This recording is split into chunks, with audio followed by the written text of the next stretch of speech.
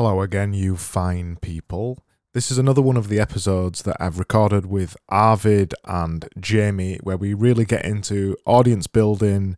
And in this particular episode, we're going to mostly talk about how to sell your stuff, how to get over imposter syndrome, how to sell things on Gumroad, how to decide prices, all that good stuff. But there's just a warning I want to give you at the beginning here. There's about 5 minutes or so of us talking about German breakfasts and Marmite, and it was quite funny. I wanted to leave it in. If you want to skip it, skip to the 5-minute mark right now to miss the German breakfast talk. If you want to listen, and I recommend you do, it is coming up right now.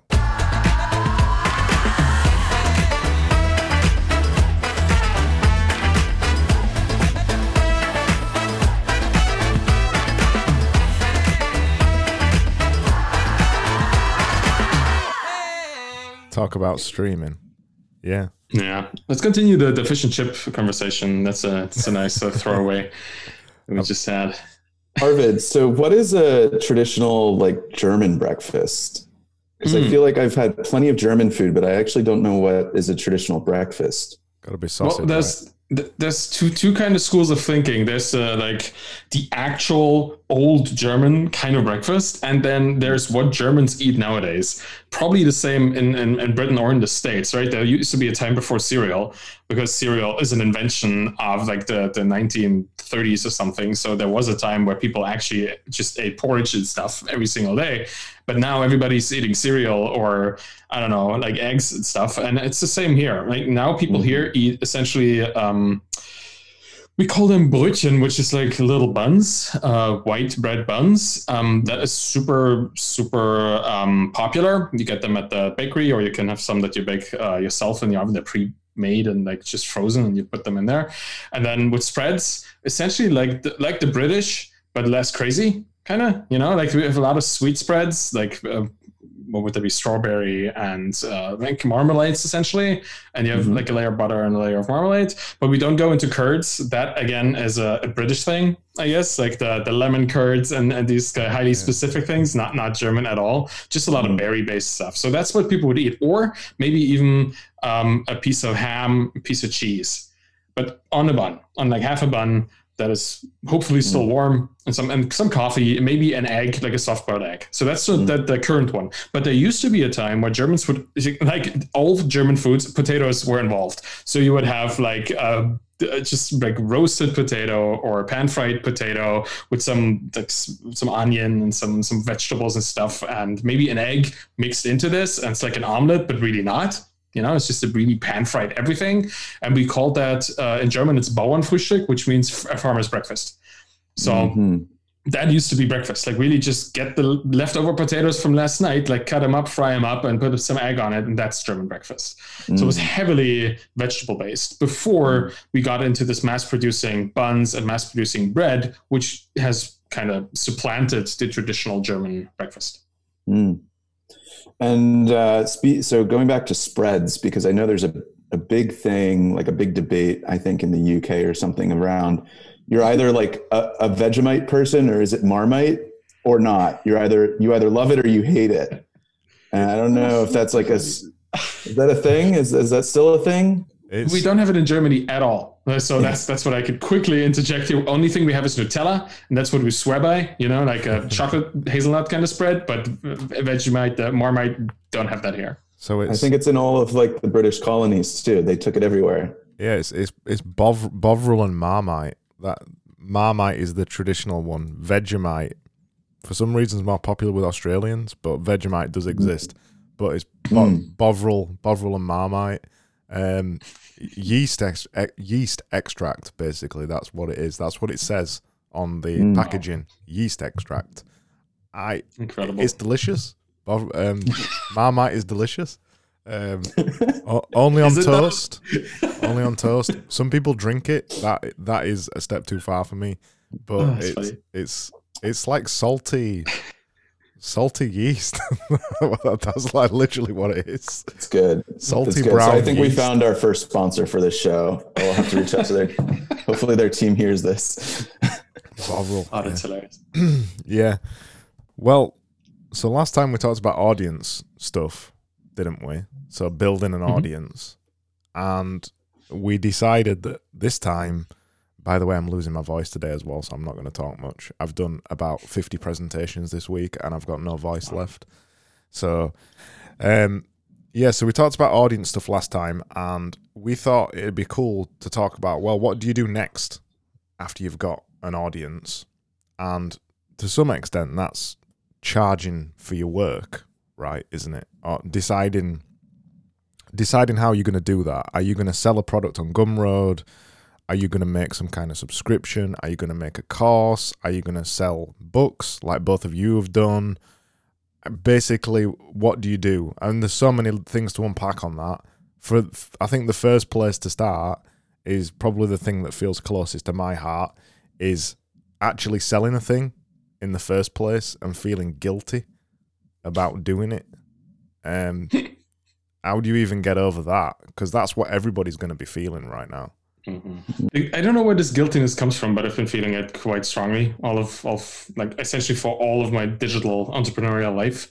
It's the kind of thing, I guess, particularly for me being from an engineering background, from like a professional trained, a digital professional background, it says, oh, all this information is out there anyway.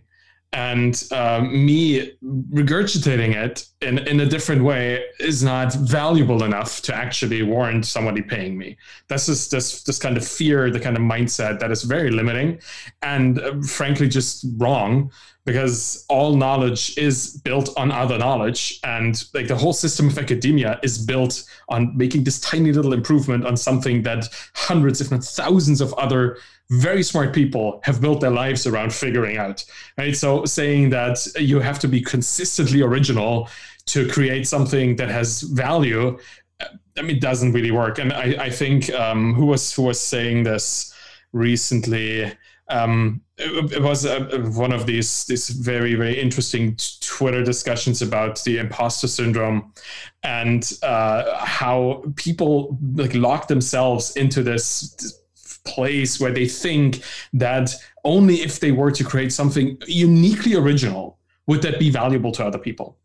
Yeah. And that's, I think, where this fear is coming from. And once you understand that you don't have to be original, you just have to be helpful. You have to provide something valuable to other people, no matter who's already said it. And maybe say it differently, allowing for a different way of access to this information, then you can kind of just expect people to find it so valuable that they can give you money. And once that is your mindset, once you see what I give is valuable and that value can be expressed in money, I think that makes it much easier to actually charge for it. Right. And I always had this problem, too, with my blogs, my blog posts and stuff, because I felt I was giving. And I didn't really want to ask people for money because it was just every week was just a blog post. Right. Is that valuable? But if you look at it over a year and there's 50 some blog posts, which essentially is half a book, and then I write the other half, now all of a sudden it is valuable, and it has been valuable the whole time.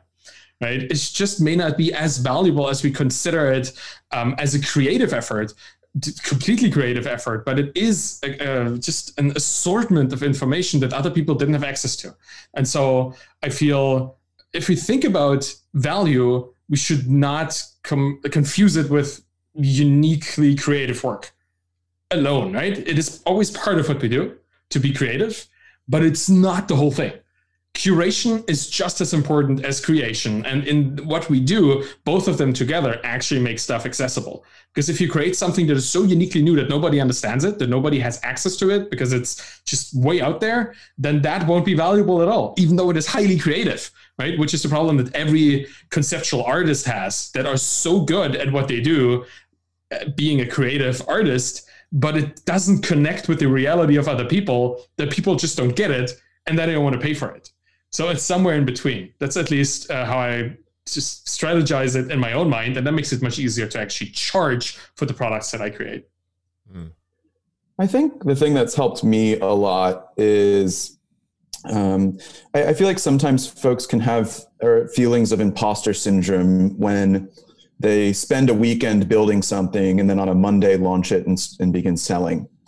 I think part of the reason one might feel some imposter syndrome there is because like why me? Like, why would this be valuable? Like, so on and so forth.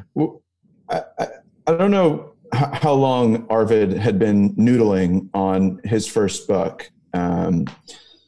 But after spending a year of working on a book, I didn't feel guilty of putting it out there and selling it initially for $4.99 on an ebook version, because I put so much time into it, effort and energy. Yeah. So from my perspective, like, the level of time and effort invested into a project may give one a feeling of kind of purpose and feeling self-fulfilled. That's one thing.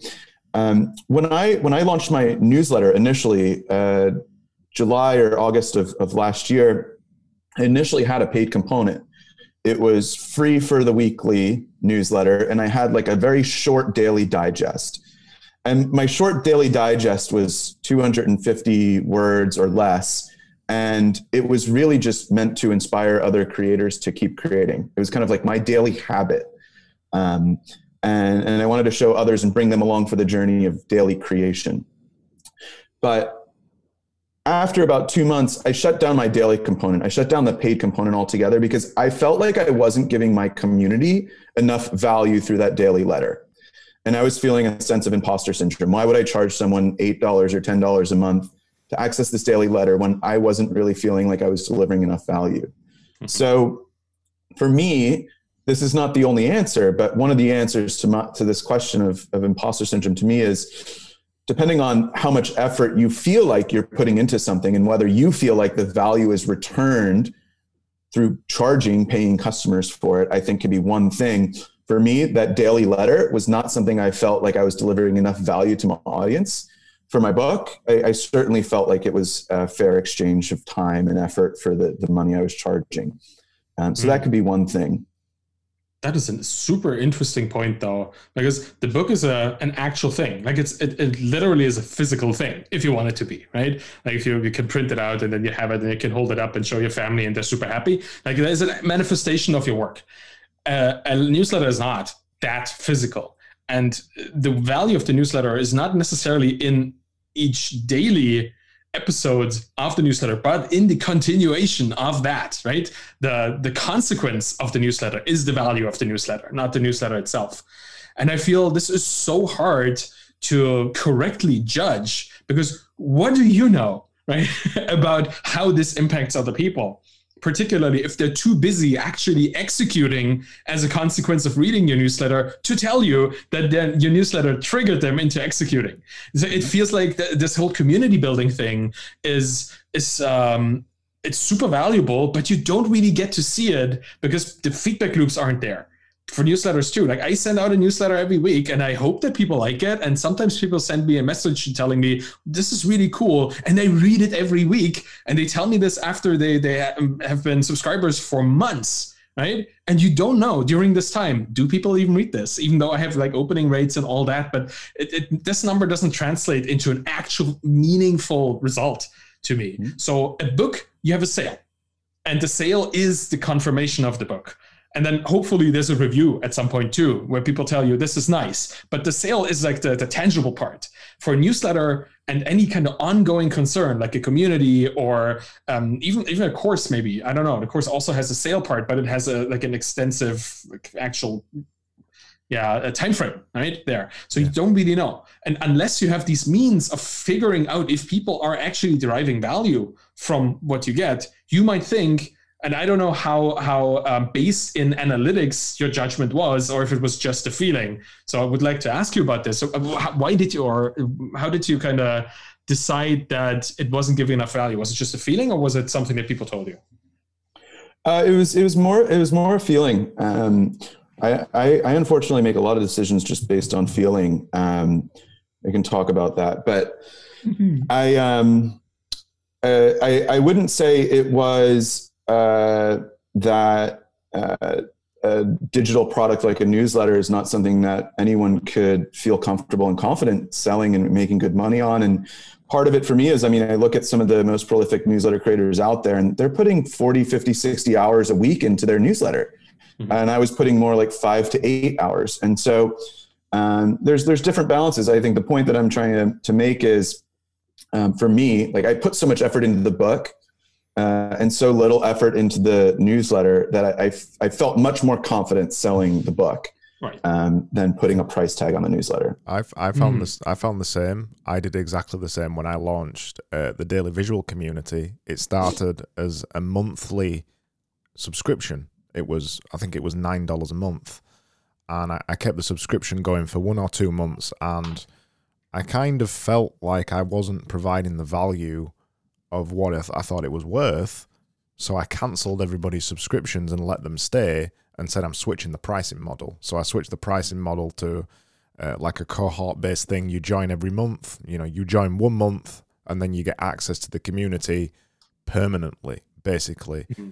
And that was all based on a feel for me as well. I just felt personally that it wasn't worth the money. It wasn't worth $9 a month. So that's what I said. Even though people were telling me it was, I just felt in my exchange, it felt like I was exchanging too little for the amount of money that they were paying me. So I wanted to change the situation. And another point I want to make as well, which is sideways to this, is the whole selling digital products things. In 2020, that was the first time I'd ever sold a digital product.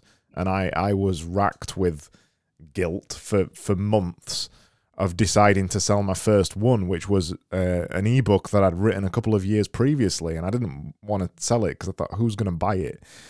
And what ultimately my attitude came to be, now that I've made quite a few Gumroad products and digital products, was that before I used to think, who am I to sell this? But now my attitude is much more, who am I not to sell this? Who am I to say that it's not right for you to buy it? If you buy it, you've obviously thought you've got value from it. So that exchange there is good enough for me. So that now I'm not so bothered about selling things. If nobody buys it, fine. That's proof that it doesn't work. If one person buys it, surely that's proof that there is value in me selling it. I feel much less guilty about it, but I did feel exactly the same way that Jamie did with my community, that it was, for some reason, I wasn't providing enough value.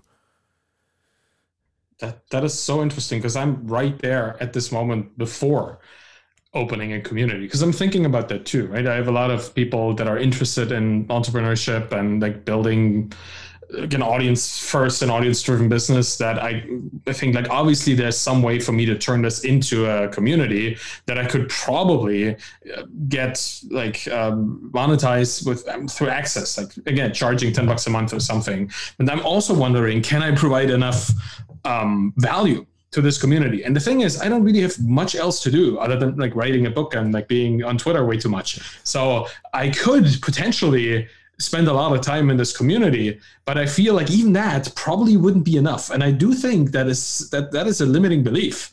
I know, I kind of sense that this is a limiting belief, but it's there for a reason.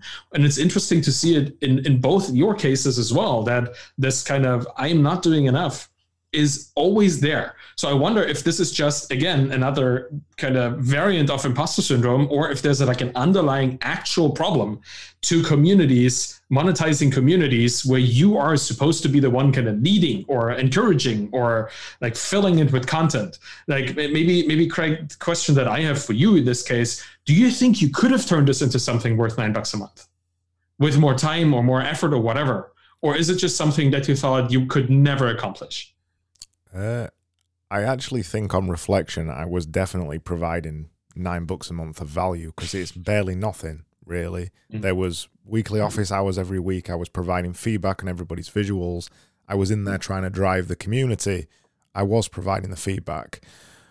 But there was just something in the back of my mind that said this either wasn't enough, or maybe it was that I didn't want to build the community that way. I didn't want to lock myself into the fact that I had to be there all the time. This is the limiting thing, I think, of communities, in the way that I was starting to do it. That I knew I was building a prison for myself, that I was going to have to be expected to be active in the community constantly.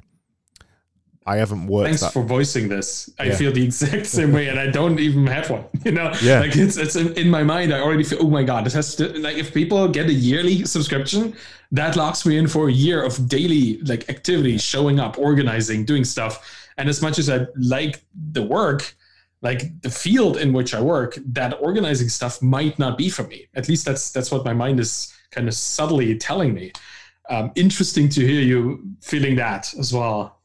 I think one thing that's interesting to think about is, rather than the $9 a month being something that you charge your customer, thinking of it more as like a filtering mechanism to bring the right people into the community. And so you throw up a landing page and you market your community in the right way, you charge the right amount, it's going to attract the right people. And you being that lighthouse or magnet to attracting those people into that community, if it's marketed well, if it's priced at the right price point, you're filtering in the right community members into that group. And so I think like the self-limiting belief here is interesting, because I was a part of a writing group. It was $10 a month for, and I was a part of that community for almost 6 months. And it was one of my favorite communities. There were only 100 of us in there. It was very small, but it was one of my favorite communities because of the size of it. Yet the founders of that community felt like they weren't offering enough value every single week. And so they closed it down after 6 months. Meanwhile, like, being a community member there, I loved that group. And so I think being on both sides of it, like as a community member, like being willing to pay $10 a month, even if all I'm doing is joining like one office hour every couple of weeks or something else, I still feel like I'm a part of that community and I get value out of it. And so as long as there are paying community members there, anyone can cancel their monthly subscription at any point in time. That's their decision, right? That's not something that you're responsible for. That's in their court. And so I think it's interesting. I still, being a member and community member of Visualize Value, still feel like I get a ton of value out of being there and around that community, even though I no longer attend the office hours, even though I no longer am very active in their Slack and Circle channels and so forth.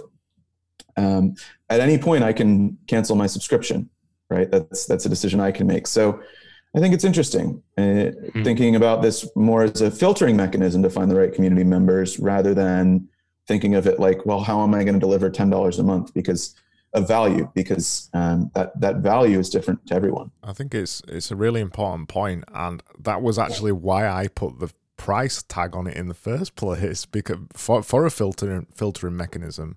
And then retrospectively, I thought that I wasn't providing enough value. I didn't want a free community, basically, because I knew everybody would join. I limited it to 25 people paying $9 a month, and that's all I wanted. I wanted a close-knit group of people. And then when I got the close-knit group of people, I felt guilty charging them $9 a month for what I thought was not worth it, but they were still paying it. I didn't. Isn't that crazy? It's ridiculous. Right? It's ridiculous. But I think Netflix and all these $10 a month services, they are definitely doing something to our entrepreneurial minds. Like just on a sense of, okay, this is the price point we're competing with our solution for, right? $10 a month. $10 a month here, $10 a month there, same price, completely different product, obviously completely different market and completely different unit economics and all that kind of stuff. But you see the $10 here, you see the $10 there, and then you kind of think that you have to try to provide as much value per dollar that Netflix, a company that's worth billions with thousands of engineers and all that stuff, is providing to a B2C audience, where you are like very deeply in a B2B kind of founder to founder market. So it's probably our inability to see the difference between the whole ecosystem around this $10 and the ecosystem around our $10, and it just slowly seeps into our minds. I couldn't explain it otherwise, right? We obviously all know that there is value in these communities. Like Craig just said, that people kept paying, and there is no better way of judging value than actually continuously receiving a recurring payment, right? If there is value still and people think it's still worth it, they do not cancel. And if they don't cancel, you can imply that the value is at least as much as the month before. Otherwise, people, they quickly cancel if stuff doesn't work for them. So maybe that's the confusion. The underlying confusion is that this price point illusion that we have to be as good as whatever $10 gives people in value as another subscription. Yeah. Yeah, maybe that is it. I think there's a further thing to it as well, with Jamie's point about using money as kind of a way to filter people out. I think that's a really important way of looking at it, and that's what I often think about when I'm making digital products. I could make it free.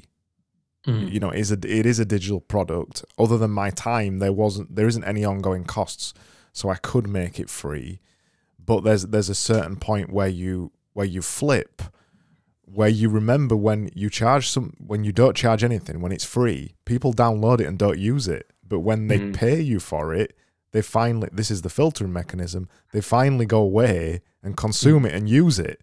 So I think it's an important point to see the money on the other side of it as well. When you charge the money, and that can be anything, a ridiculously high price or a small price, that actually gets people to take action with the product as well, which I think is important. Mm-hmm. Yeah, one of the models that I think is executed very effectively is what Dickie Bush is accomplishing with Ship 30 for 30. And I was a part of cohort number 1. And I think Dickie, before cohort 1 started, was wrestling with this idea of whether or not I should charge people to join this community. All he wanted to do was help people develop a daily writing habit. But a couple of days before the community or the cohort launched, he said to everyone, "Hey guys, I made the decision. We're going to do, I think it was $99 or something like that for the month. And if you complete the 30-day challenge, I'm going to return that money back to you. And if you don't, we're going to donate it to a charity of choice." And I think as far as like becoming an even additional accountability buddy, that $99 was always kind of in the back of your head. And so I think there's a lot of interesting ways that you can use money in community. It doesn't have to be necessarily going to Craig or Arvid or Jamie, but different ways that money can also be used as accountability. There's definitely something to be said to when somebody pays you more money, they expect less from you personally. The way I'm framing this is, if you're charging for a service or something, I run a design agency. If you charge them $5, they expect the earth. If you charge them $5,000, they're actually just a nice person and they respect your expertise, and so on and so forth. The same's true with products, right? You charge free, you end up providing technical support for everything permanently, and you make nothing from it. The expectation level of like bottom feeder products that just by mere competition have been like driving prices down and the expectations of people up, because competition is ruthless in the particular products. Yeah, if you transplant that onto digital products, you're gonna have a problem. Definitely. What also, go on. I was just going to ask another follow-up question about, I know this is something I wrestled with when I first started making Gumroad products, is what do you think about charging, so say you're releasing a digital book on Gumroad, what do you think about charging $40 for that or $50 when, if it's on Amazon, it'd probably be $4.99 or something like that? But what do you think about doing that? I've got a Well, one really interesting thing, especially about the corner of the internet that we play around in, is you're not just buying a book. You're also able to have direct access to that book's creator. And so any author that is available on Amazon is not always easy to access. And I think the way that I was thinking about building online in the very, very early days is I was thinking to myself, like, whatever I create, I want to be the most accessible creator of whatever that was. That is going to be my competitive advantage, so to say. So if, for example, I were to, which I'm not going to do, but if I were to build a micro SaaS product that that organized your email inbox better, like no matter what, I would want to be the most accessible person that did that. And anyone could reach out to me anytime on Twitter. And I thought, to me, at least at a minimum, that would be my competitive advantage. Now, I don't know if that scales over time, but I certainly thought in the earliest days of my creator career, like I would just be accessible. And so I think that definitely separates Gumroad writers from anyone that's producing a book and doing a big book tour and hitting the #1 New York Times bestseller list. Like anyone writing a book on Gumroad is typically able to be accessible if they want to. So it's got built-in tech support then. That's some extent why the book's more expensive. What do you think? Yeah, and I don't really like that phrase much because, like, I also think, like, if someone reaches out to you and they're like, man, your book, your info product you sold, like, really changed my life. Like, I would be like, well, let's set up a call. Let's talk about it. Like, naturally, that's just like my human reaction. And so I think, like, you don't get that with your Adam Grant or Cal Newport or James Clear, right? Like they're surrounded by a lot of people, like all the time. Yeah. How do they filter? How do they filter through the noise? And I think as an early stage creator, someone that's building info products or books on Gumroad, like that's one of your advantages is you can be there for your readers. I think I should have probably clarified as well. I wasn't literally meaning, I know. Like a novel or something, charging $40 for it on Gumroad and then charging $5 on Amazon. I meant an info product type thing. Like I'm working on one at the minute. It is in a book format, but it's a reference guide really, and I'm not charging $5. I think it's $30 or something like that, because it's got. I see it's got more value. That was the point I was kind of making, which you got anyway. What do you think, Arvid? Well, there's also the whole who are you selling it to part, right? Which is the thing that you will never know on Amazon. Like whatever you sell on Amazon, you're going to sell it to the void. You don't know who you're selling your books to. You're never going to get an email address. You won't even get demographics. You just won't. You just don't know. But if you sell it on Gumroad, you get much more insight. Then you get email addresses, and you can kind of figure out what segment of your market you're selling to. And whenever you say $40 info product, I immediately think of Daniel Vassallo's book on AWS stuff and the hundreds of thousands of dollars that he made from that, and the hundreds and thousands of connections that he's built with people who've consumed his book and now invited them into a private monetized community where he shares how he makes money and other people get to imitate, learn from, and all that kind of stuff, right? It's genius. It's the ultimate flywheel. He has a super high expensive product that only people who are professionals in this industry can and will afford, and then has a direct link because Gumroad, like you said, gives you access to the email of this person, and you can infer a lot of data and information from the email address of, or just a bunch of email addresses in a field alone, right? There are probably services out there where you just throw in a couple of emails and they tell you which income segment of the population they are from, because there's, all this data out there. I would assume, I don't know, probably a good idea for SaaS. Doesn't matter. Facebook not it. Another SaaS idea midstream. We won't have that. Facebook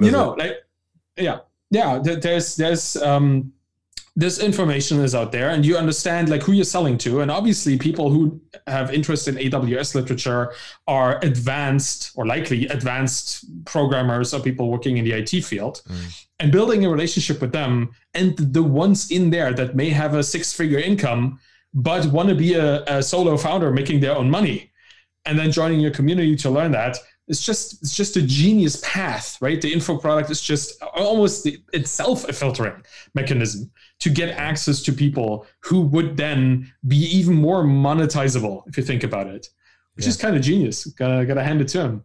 You know what I also think is interesting too is I think when you build products for creators in the creator economy, you are reaching people that sort of like understand that I cannot reach out to this person for tech support all the time. Like I'm a creator. I wouldn't want someone to do that to me. Yeah. Why would I do that to someone else? I think it's really cool. Like people are very mindful of one another's time in the community. And I think it's a result of everyone being able to put one another in one another's shoes. And so I don't know. I think when you create an info product for a creator, you're not just like attracting the right reader, but you're also attracting think of that person, like think of that persona on the other side too. They're busy. They're trying to figure things out. Like those are the readers we have. I think and they are entrepreneurial enough to understand that there is value in something dense and condensed to consume to quickly learn a lot of stuff, right? Yeah. Like they know that spending 10 or 20 or 30 bucks now on this product will save them from having to spend hours and days of learning it by themselves. Like they value that time. They actually have a dollar value for that time. And it's easy to be under that dollar value because these are hopefully or very likely high charging, highly paid professionals, many or most of them. So probably a reason why you could charge that high is that it's still under the limit for their budget, comparing that time to the money that they have and could spend on info products. I was going to say the thing about condensed versus dense.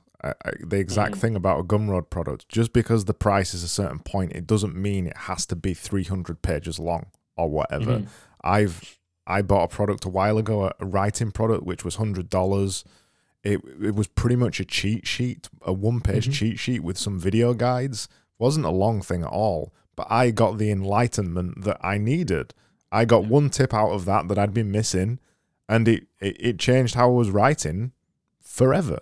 And that is really all you need in that thing.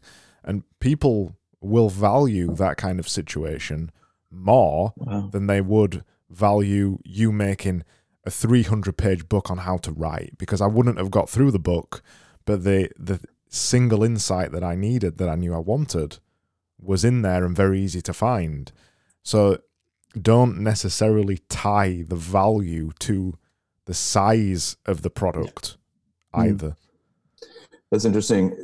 Coming back, I'm going to connect a couple of dots for just a moment. Like coming back to that Netflix analogy, like we pay $10 a month to Netflix so we can sit on our couch and eat popcorn, right? Versus potentially an info product that could change your entire career trajectory. Yeah. Like that's really interesting to think about. Another interesting thing is, it's going to slip my mind, but I think that's really interesting, Craig. Yeah. Well, I just thought about it then, because I know I and others, this is the thing that a lot of people worry about. They think that the thing that they've got that they want to sell isn't good enough, basically. And usually the way that they say it isn't good enough is because it isn't a big thing, or it isn't long, or anything like that. But the beauty of making a product, a digital product, one, you can make as many of them as you want. This product that you're making right now is not going to be the last thing you ever make. So even if this one's a bit crappy or nobody buys it, it doesn't matter. You can just delete it and make another one, or leave it there. And then the other point I wanted to make is that you can sell it and see what happens. You can change the price later on, up or down. None of this is fixed. The biggest challenge, I think we'll all agree, is getting over your own self to actually think, I have value, and the things I say have value, and I'm going to sell it. That's the hardest thing. Well, there used to be, and there still is, this industry called publishing, and I have this feeling that with gatekeepers vanishing in many, many different places, right? You have podcasting, which is essentially radio. If you are a bit older than 30, then you will remember that. And you have the publishing as a construct to funnel knowledge into paper, stacks of paper that are sitting in a shelf. Yes. Right? And the publishing industry is all about selling that paper. It's not about selling the knowledge. So you have this middleman in there that is interested in telling you, can you write more so our paper is a bit thicker and looks bigger than other pieces of paper on a shelf, and that the back of the spine of the book is more pronounced so people will look at it in the shelves. Like, honestly, I heard a little workshop that April Dunford did in Rob Fitzpatrick's writing community. Yes, all of these authors, like that, we're all kind of connected. She did it the week after I had a little workshop in his community. It was a lot of fun. And she did say this about her book, Obviously Awesome, that she went to a publisher with. And they looked at it and said, well, isn't there already a book on positioning? Can't you write something else? Like, these people in the publishing business, they have no idea what a good info product is. But they certainly know, oh, this is too small. You can make it bigger. Because for them, people buying books is actually real human beings going into a bookstore just randomly by chance, standing in front of the aisles, browsing the spines of the books for something that they want to read. Yeah. That is how people in the publishing industry, at least to a large extent, still understand the purchasing behavior of people. And our precision targeting that we do with our products, like I sell Zero to Sold, my book, to people who are literally at the zero part, who are entrepreneurial, but not yet entrepreneurs, or people who just started and want to get some guidance on how to make sense of all these different things. Those are the people I want to sell to. That's why my book is not in bookstores. I think I've never seen it anywhere, but I also haven't left my home for a year, so who knows? But it doesn't have to be. Because I'm not trying to reach the people who mindlessly stroll around the bookstore and just look for the biggest spine for some reason to buy, right? The people that I want to sell to are people that are precisely at this point in their entrepreneurial career, and they have $10 to spare. And they want to learn something that I learned in many, many years in a day or two. That's my audience. That's super specific. And the publishing industry doesn't care about super specific. They want to print hundreds of thousands of these books, put them into the stores, and hope that lots of random zombies walk by and just pick it because it has a nice spine. So the disconnect between the existing industry and what we can do now, self-publishing digital books on Gumroad, like within a day. You could literally have an idea, flesh it out in the morning, slap on a cover in the afternoon, sell it at night, wake up to a couple hundred sales. Like, that does not exist in the traditional world. It's not supposed to exist because there's this whole chain of logistics in there between editing, proofreading, like designing the book, designing the covers, and building the actual physical thing, like printing it and delivering it into stores, selling it, marketing. All this stuff doesn't have to happen for digital products. And I think, to actually make a point now, this kind of chain of events and the kind of, oh, these people are professional, they know what they're doing. This sense of they approve of what you do as a writer if they take your book and put it into a stores. This external approval is something we don't get as self-published people. The external approval that we get is through the actual sales on Gumroad or through the people talking about a product, which is much more direct, but we have to go look for it. We have to make it happen.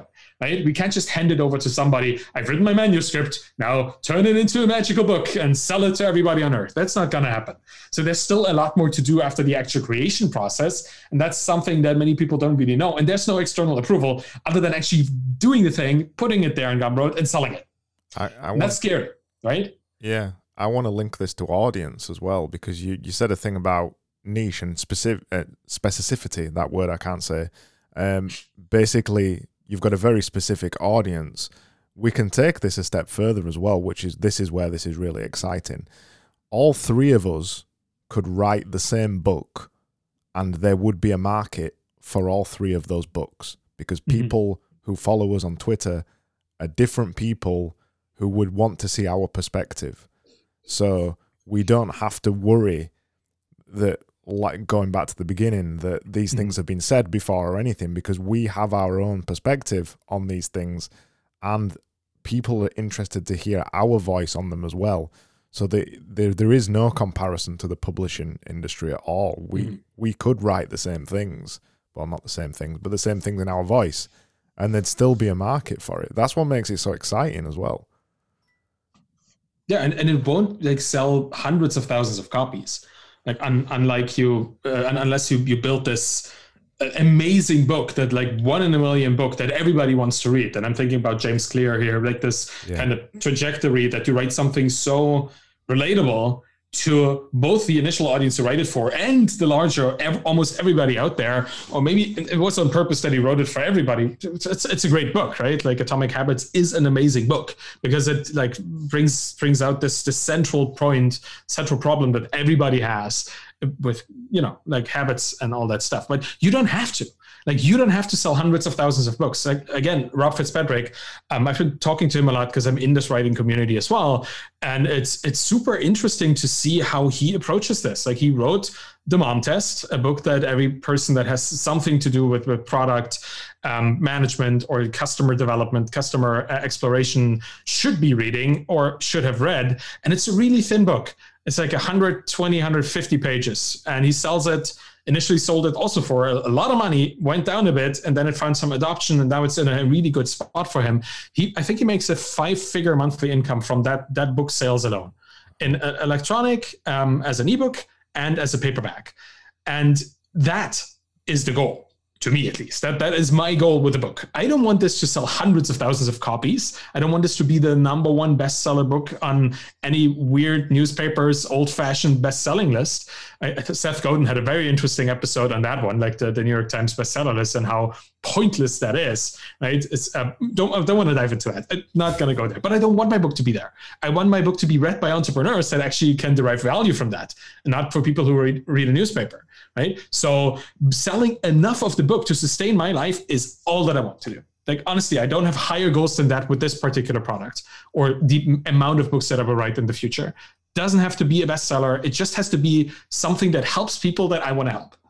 And I think that aspiration makes the book so much more targetable too, because I do not need to write it for everybody who has ever thought about business. I need to write it for people who are at this point that they're interested enough in learning how to build a SaaS.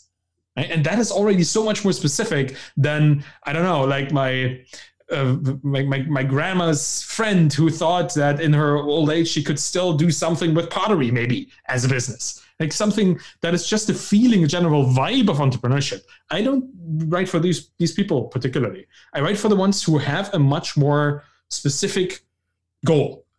And that's enough for me because I know there's enough people out there. Like, obviously there's millions of these people in the world that I could sell my product to. It doesn't have to be billions of people. Why should it be, right? And that makes such a big difference for us because we can target much clearer.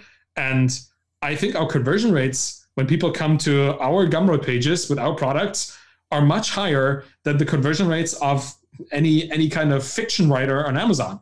People say, no, next, But when they see our faces, because we have built a community around ourselves, when they see the actual like laser targeted topic of the books, the likelihood of them actually looking into this and purchasing it is so much higher than just walking. I'm sorry for like stressing this metaphor, but walking into the bookstore, looking at the spines for something interesting without having a purpose. People go to this Gumroad page on purpose because it's linked somewhere where they care about it. Right? Where people actually curated this link and say, this is good for you. Click on this. And then they come there and then they purchase.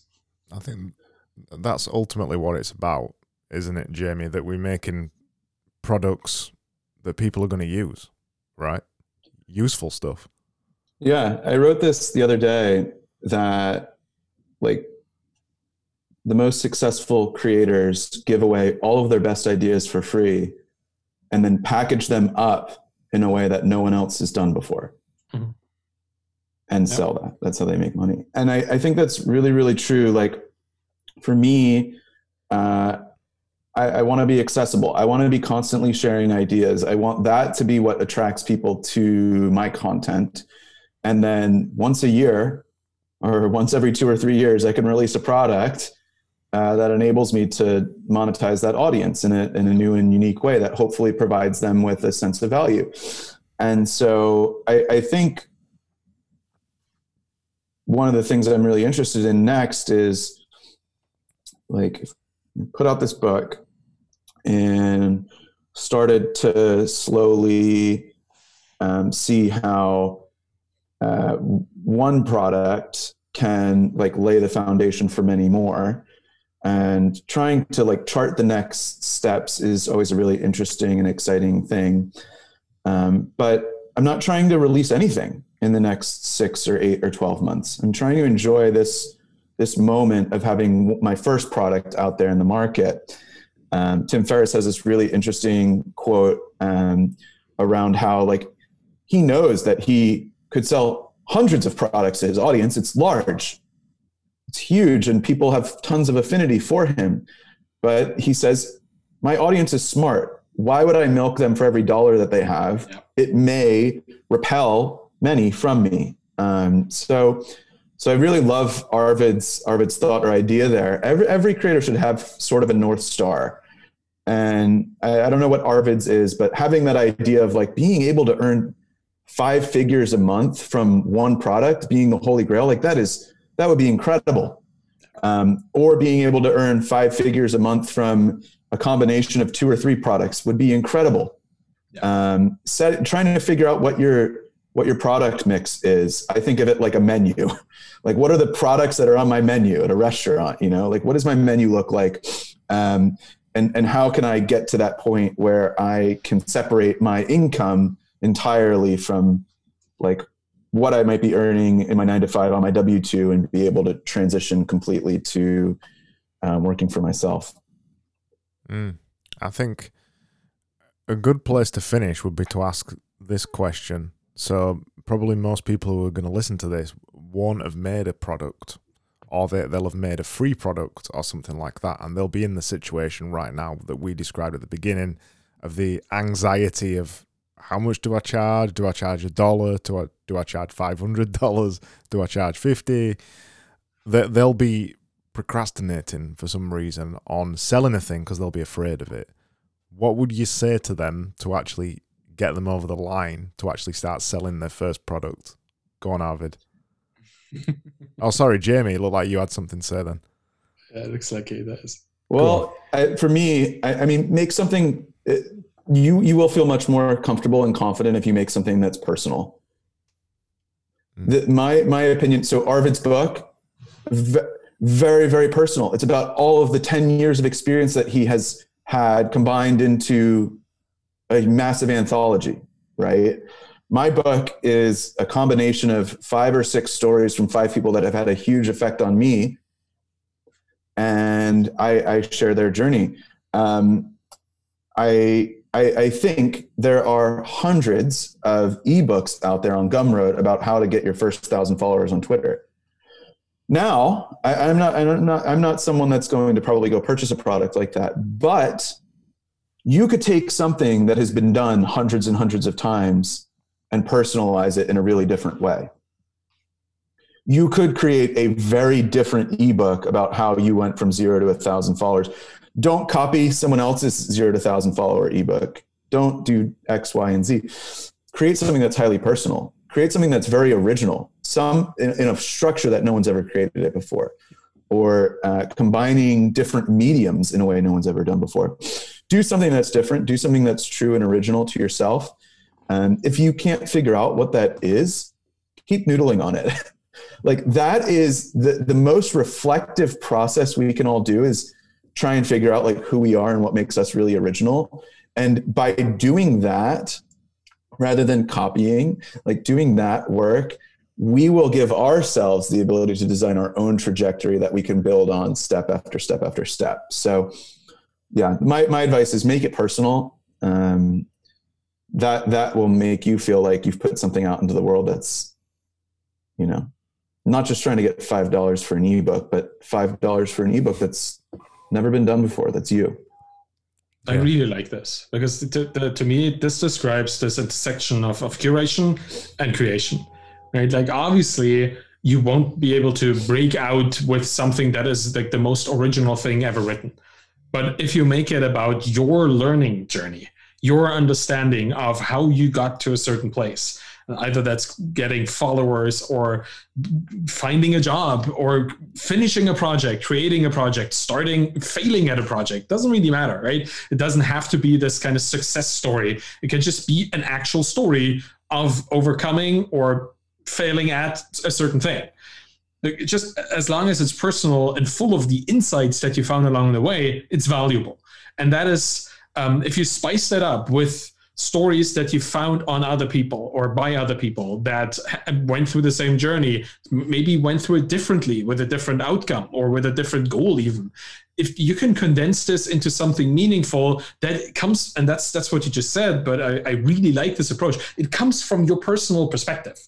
It's like your little vision onto this thing that is out there for everybody else to see. Like if somebody else were to do the research, they would find the same information, but they would look at it through a different lens. And that lens is the valuable thing, because that lens is your filtering mechanism, your outlook on the world, and your perspective on how to tackle growth, how to tackle success, how to tackle anxiety, fear, all these things.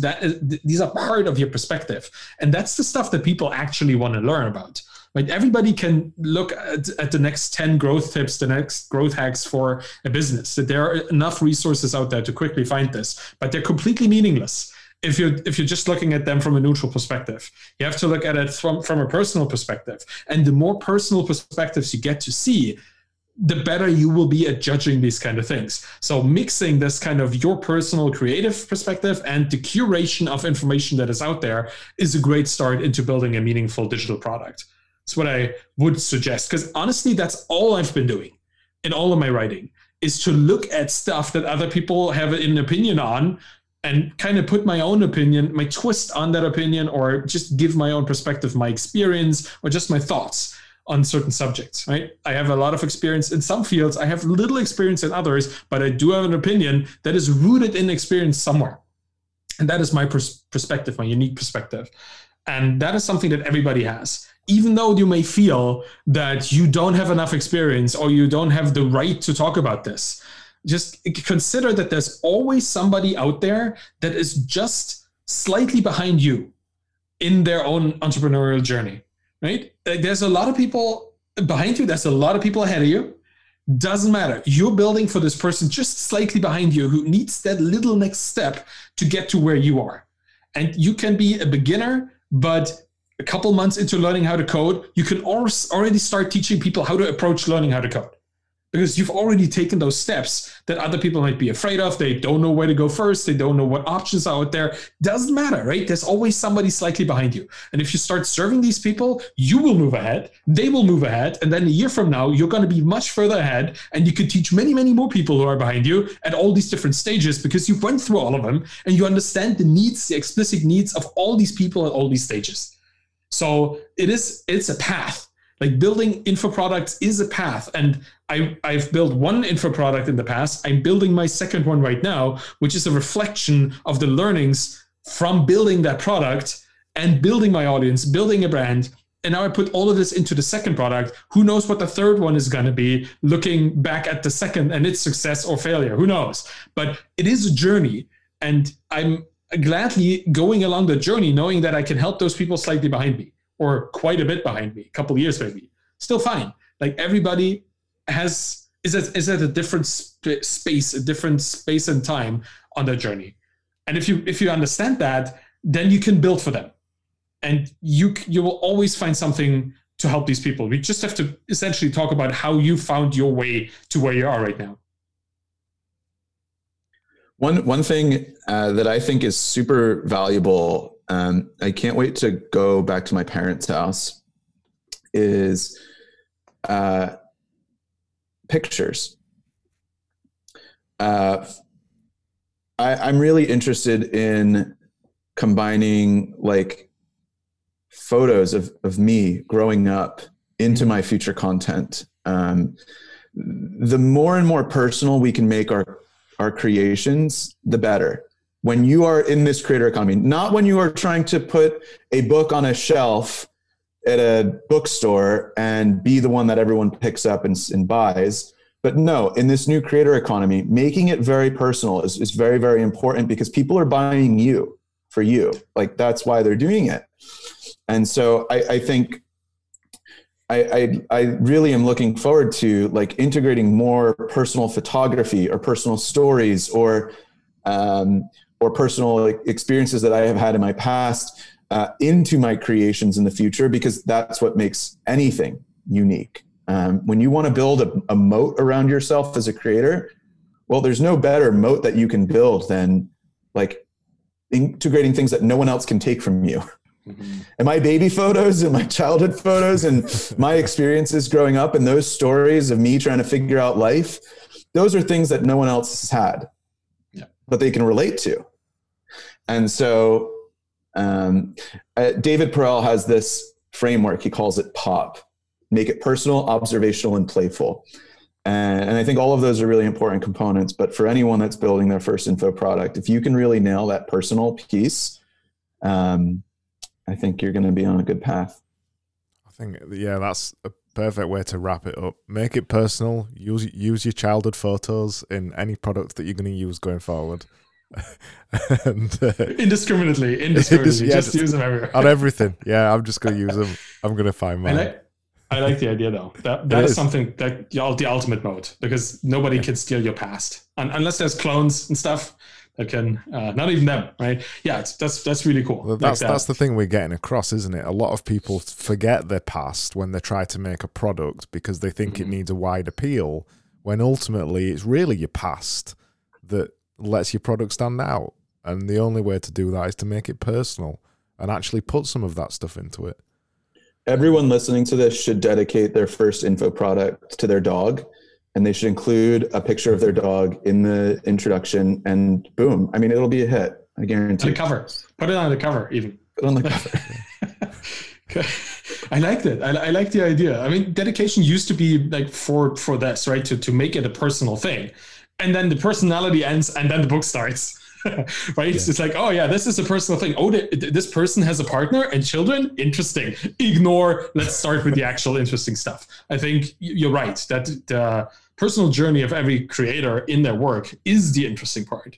Yeah. Because where else would the knowledge and the insight come from if not from an experienced life, right? And I guess that's also maybe answering a question that we didn't even ask. Like, how do I get to write an interesting info product? Live an interesting life, like do experience things, like try stuff, fail at it, win at it, doesn't really matter. And then talk about that. Like the act alone of trying out things and learning about things is worth documenting and worth sharing with other people. So sources of inspiration are essentially everywhere in your present, in your past, obviously, and in your not too distant future, the things you want to do. Right? You can use everything, all of these things for potential interesting info products. It's a perfect tie between making your audience, like we discussed last time, versus making a product. The whole thing, how you build an audience, is by being personal, by actually showing yourself and your dog and maybe your baby photos too, because it's what people are going to connect with. We began this by talking about fish and chips and our opinions on fish and chips, and then Jamie asked about, well, what's a German breakfast, and the only reason he was asking and we were discussing that is because we had opinions on them based on our unique experience of life. That's how the world goes round at the end of the day. We connect with humans. You've got to keep a bit of that humanity in the things that we do. I think that's a good place to finish. And any final thoughts? I think we've provided them all, haven't we? Yeah, I'm gonna save a couple for next episode. If anybody listening to this creates an info product that includes any baby photos or pictures of your pets, please send them to us. I'd love to see them, and I'll happily buy. Yeah, we'll make sure those are retweeted quite a bit, right?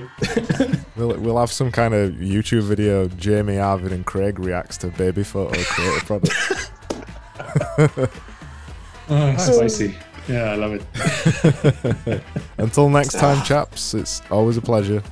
No, it's fun.